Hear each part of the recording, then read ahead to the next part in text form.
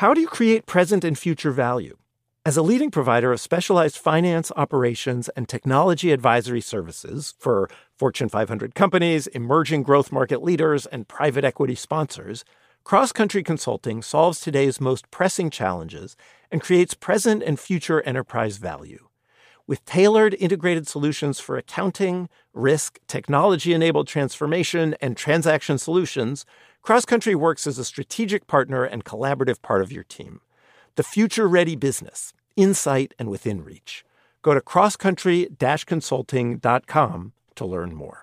Do you dream of a healthier life, but education feels out of reach? Trinity School of Natural Health makes holistic education accessible with online programs to fit your busy schedule. Trinity School of Natural Health makes holistic education accessible with online programs to fit your busy schedule. Trinity School's Certified Natural Health Professional Program is the perfect entry point to gain foundational knowledge to empower yourself, your family, and your community to live healthier lives. Turn your passion into a career. Visit trinityschool.org for more info now. Are you looking for the perfect move-in ready home this spring season? Now's the time to buy at Fisher Homes. For a limited time only, enjoy below-market interest rates starting at 5.375% APR, 6.139% APR. With these exclusive lower rates, you can save hundreds on a move-in ready home and start enjoying the benefits of home ownership even faster. Schedule your personal tour with one of our new home specialists at FisherHomes.com and make this spring the season you find your perfect home sweet home. Financing provided by Victory Mortgage, LLC, NMLS 461249, Equal Housing Lender.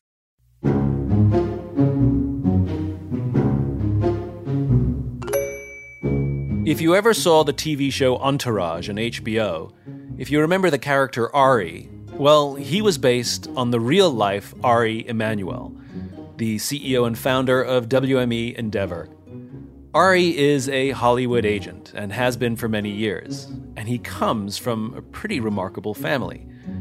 His one brother is Rahm Emanuel, the chief of staff to Obama in the White House, who later became the mayor of Chicago, and his other brother, Zeke, is a world-renowned doctor and bioethicist. So we talked about what it's like to come from such a remarkable family and the unique pressures that come with it. And it's just fun to talk to Ari. This is a bit of optimism.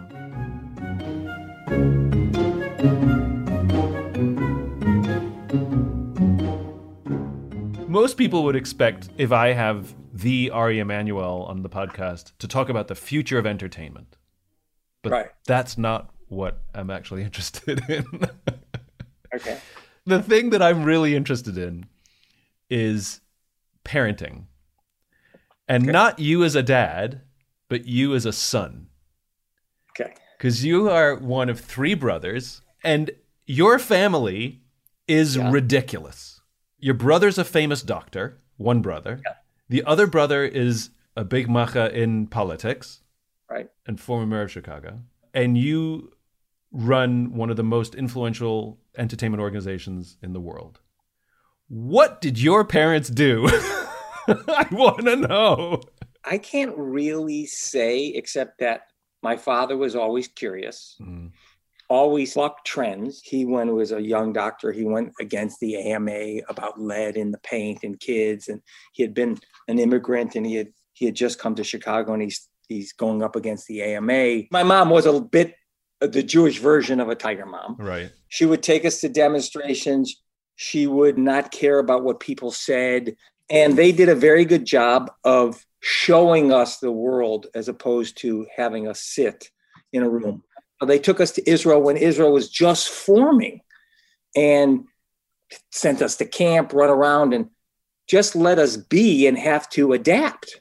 And those little things that are hard to quantify or say what the parenting is, I think exposed us to running your own path, not worrying what people think about you, using common sense, and having very good self-esteem. Who was stronger, your mom or your dad, as an influence in the house? Both pretty strong.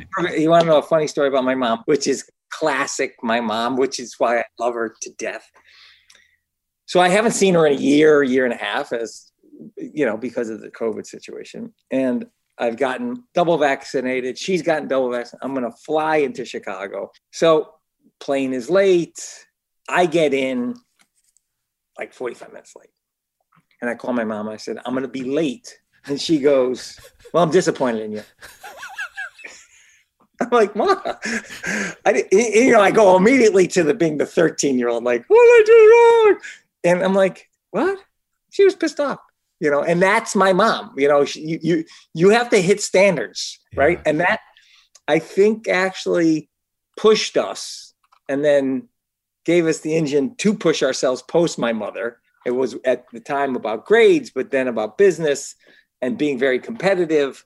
And I think with 3 boys close in age, I mean, Ram and I are 16 months apart. Ram's November, they're a little bit more than 16 months apart. We were competitive, so right. That competitiveness kind of went over into kind of our lives. Just the thing that I find so fascinating is, like, there are families where parents do stuff and one of the kids, like, pops, but the fact that all 3 of you have gone on to do remarkable things and be leaders in your respective industries, I mean, it's pretty unique.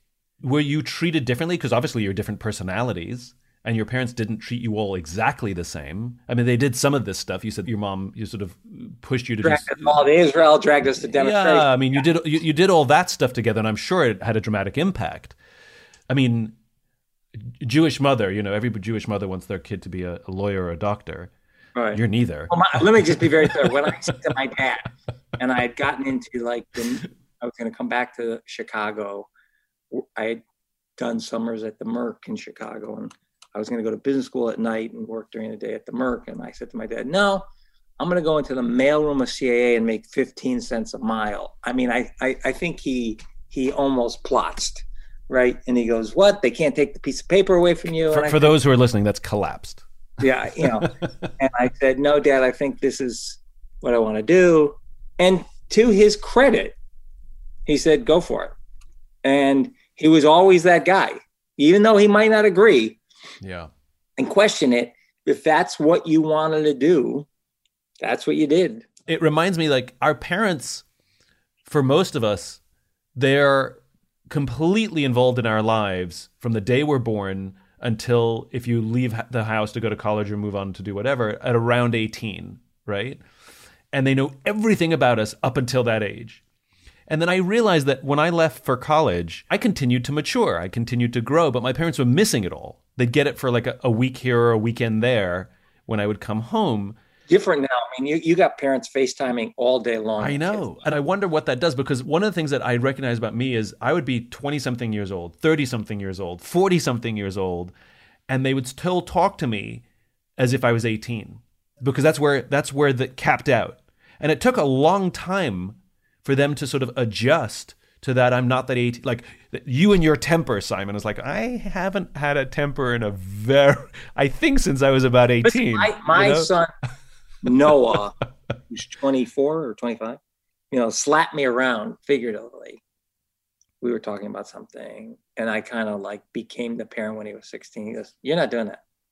And immediately I kind of got it. I was like, I'm not going to do that. He wants to tell me certain things. He tells me what he wants to tell me. I'm going to ask. If he doesn't want to answer, cool. It is what it is. And I think my parents kind of like, for sure my dad did. He was just proud of me, asked me a bunch of questions, and he was good with it. But yeah, my son Noah kind of put me in my corner. Like, I don't know, about 3 months ago, we were talking about something, and he goes, you're not doing that. It was actually good. It kind of, you got to be their friend now. You can't be their father.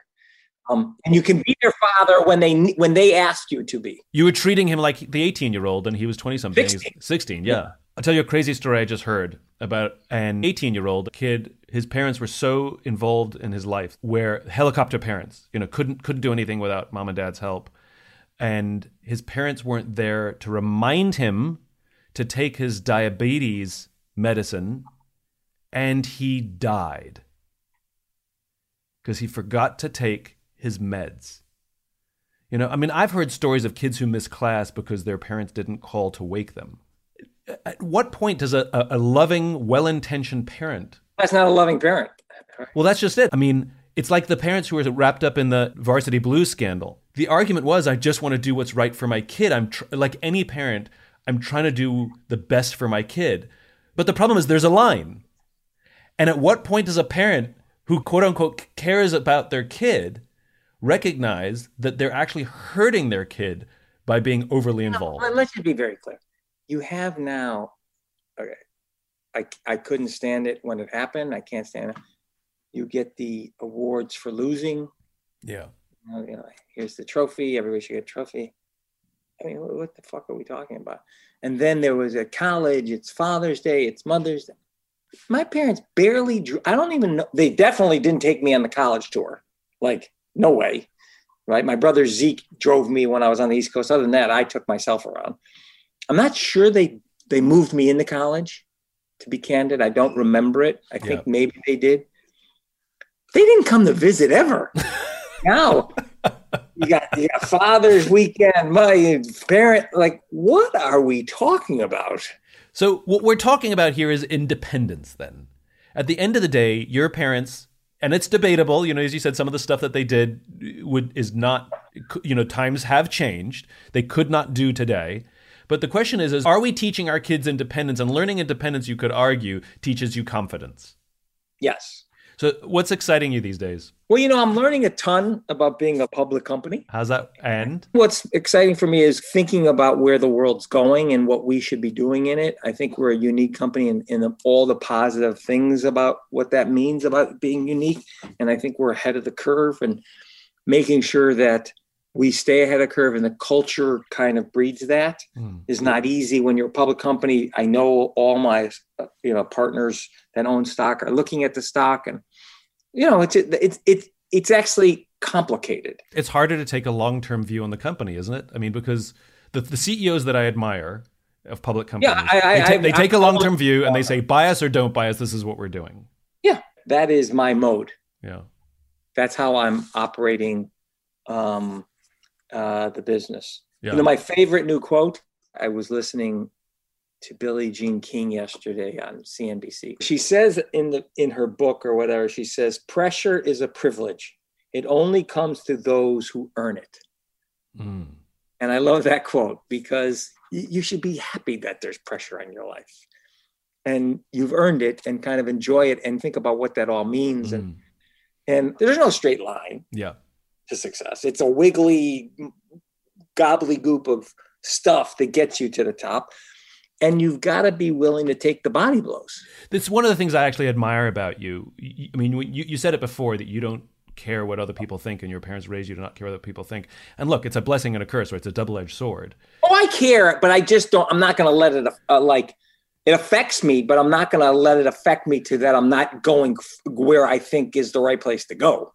Of course, it affects everybody. I'm not a robot, but if I have a point of view, and I take a bunch of information in, and I have a lot of trusted people, and I still have that point of view after a bunch of, all the kind of, I'm still going where I'm going. And it's not comfortable. Yeah. Because you could be wrong. Whatever that means, wrong. So how do you teach your kids, but also how do you teach those who work with you on your team? I sent that quote out to the whole company. Yeah. Right? Yeah. Hopefully I tell stories about the pressure we had when we had to make the UFC deal, the pressure we had when COVID hit, the pressure we have, and how to kind of handle it. You just have, by example, like my father did, like my mother did. Here's how I'm operating. Reiterate it. Let them be in their position. When they ask you for help, give them help. And,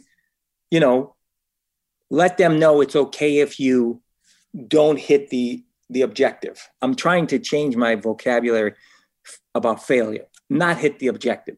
I don't believe in the word failure. I mean, I've learned so much in the process of making that decision that didn't work out how I thought. Yeah. That whole learning curve enables me to the next one. So it's not a failure. It's just a learning process, and in that gobbledygook of success. Yeah. And if people look at it that way, I think it's better. That's how I look at it, that I'm not sitting here failing. I just didn't achieve the outcome I want. I think the word, this, and it comes from tech, this idea of fail fast and accept failure and fail off and all this. And I agree with you. I think the problem with the word failure is it's like the word cancer, which is if you have a mild melanoma or you have stage 4 liver cancer, we call both those things cancer. And the problem is they are not the same thing. Right. And I think it's the same thing with the word failure. When most people hear the word failure, they think catastrophic collapse. And then we come in and say, fail often, fail fast. You got to be nuts. And so I think what we need is a new word to capture the thing that people are talking about. And I like to use the word falling, which is I reject failure. I do not want to fail, but I fall. And I fall often, and I judge myself by how quickly I get up. We all have to figure out a new vocabulary here. Yeah. I just don't think it's failure because I agree. I would say to you, falling isn't scary. Failing is scary. Scenario where I have not achieved what I wanted, and I have fallen. Right. It has enabled me to gain relationships, thought processes, and then for the next one, get better. What I'm learning about you from this conversation, which I really love, is that you have a very long point of view. And you said, of course it affects you, what people think about you, of course, but it's your ability to stay focused beyond the horizon that allows you to stay on the path as opposed to be pushed and swayed by the opinions of those around you who would push and sway the rest of us. Well, I don't have Twitter. I don't have Instagram. I do a lot of reading. I'm very curious as it relates to that. I talk to a ton of people.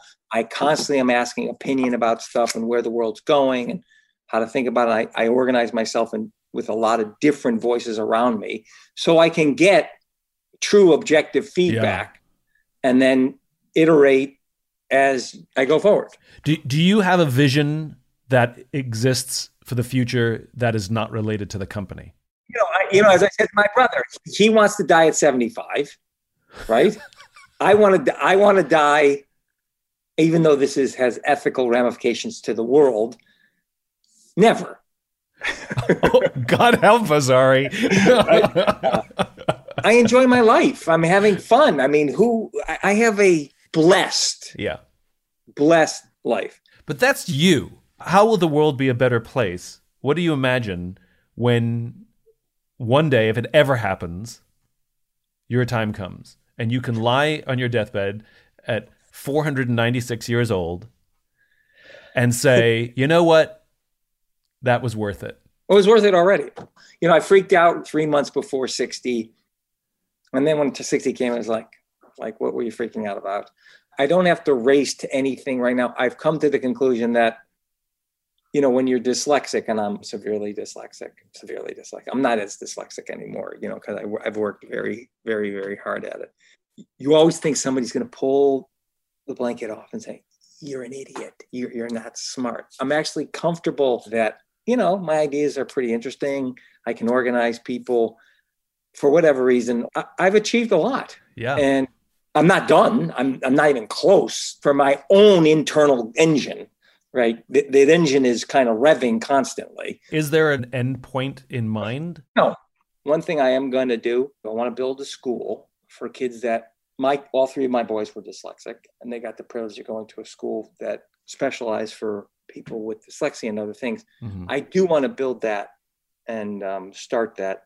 Because if you think about kids that have dyslexia, there's two paths. They're either very athletic, the arts, creative, business competent, or they end up in jail. I mean, there's not a lot. And I think there's a bunch of kids that haven't gotten the privileges that my kids have gotten that deserve it because they're dyslexia is not that you're not intelligent. It has actually zero to do with that, actually. I'm a great believer that the solutions we find to the challenges we have when we're kids become our strengths as adults.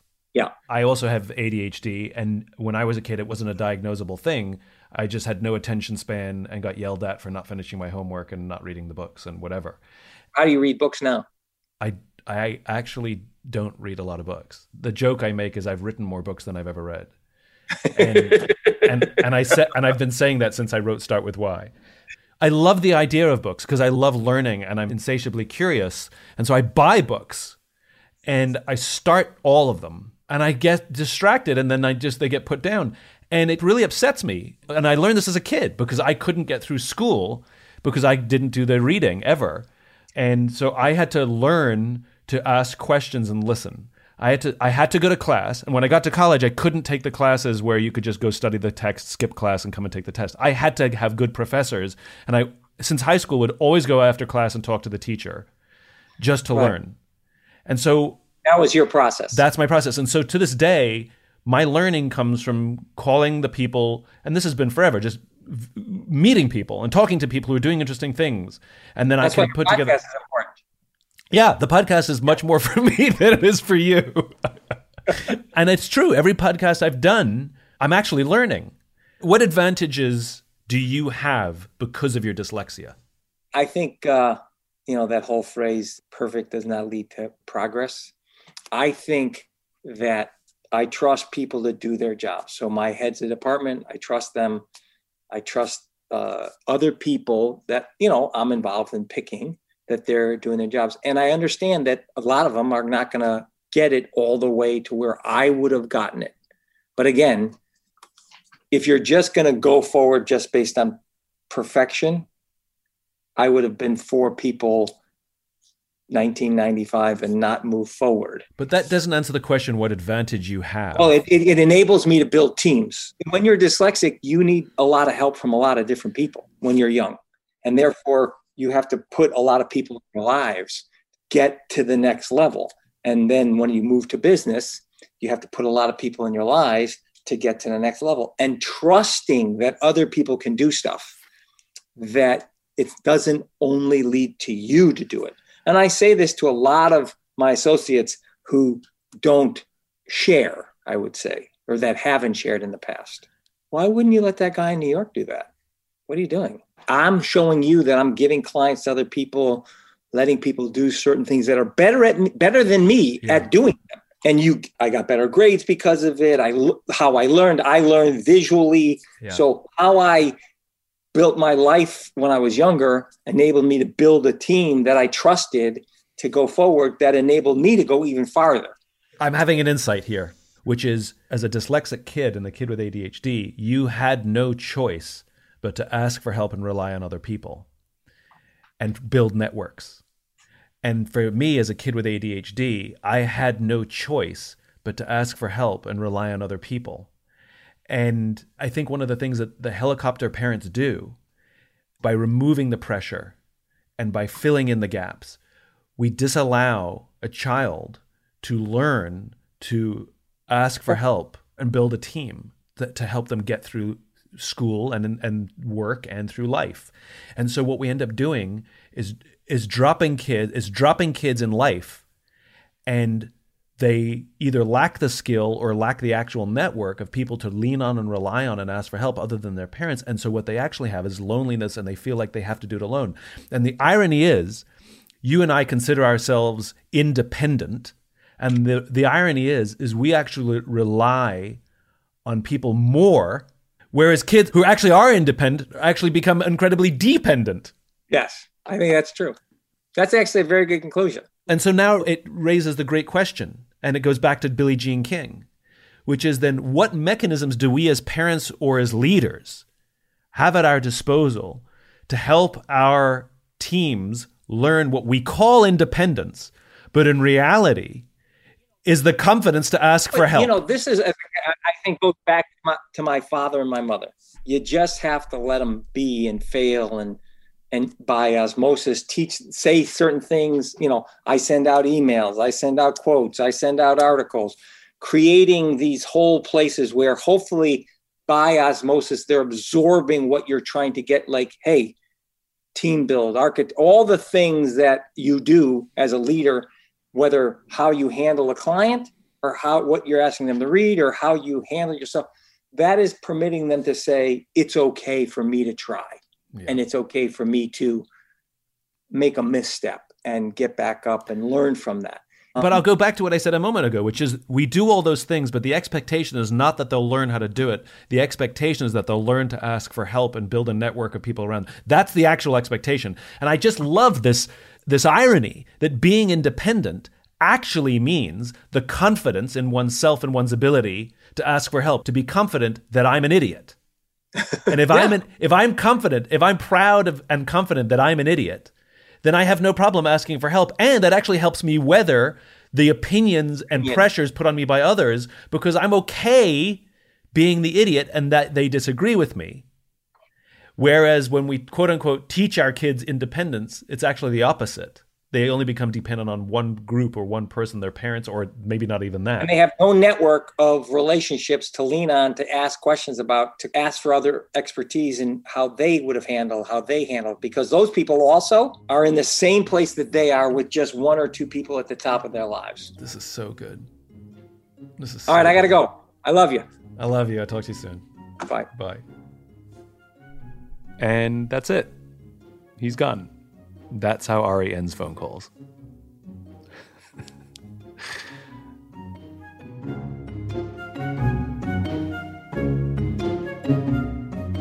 If you enjoyed this podcast and would like to hear more, please subscribe wherever you like to listen to podcasts.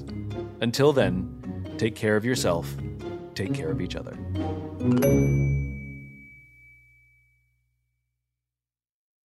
How do you create present and future value?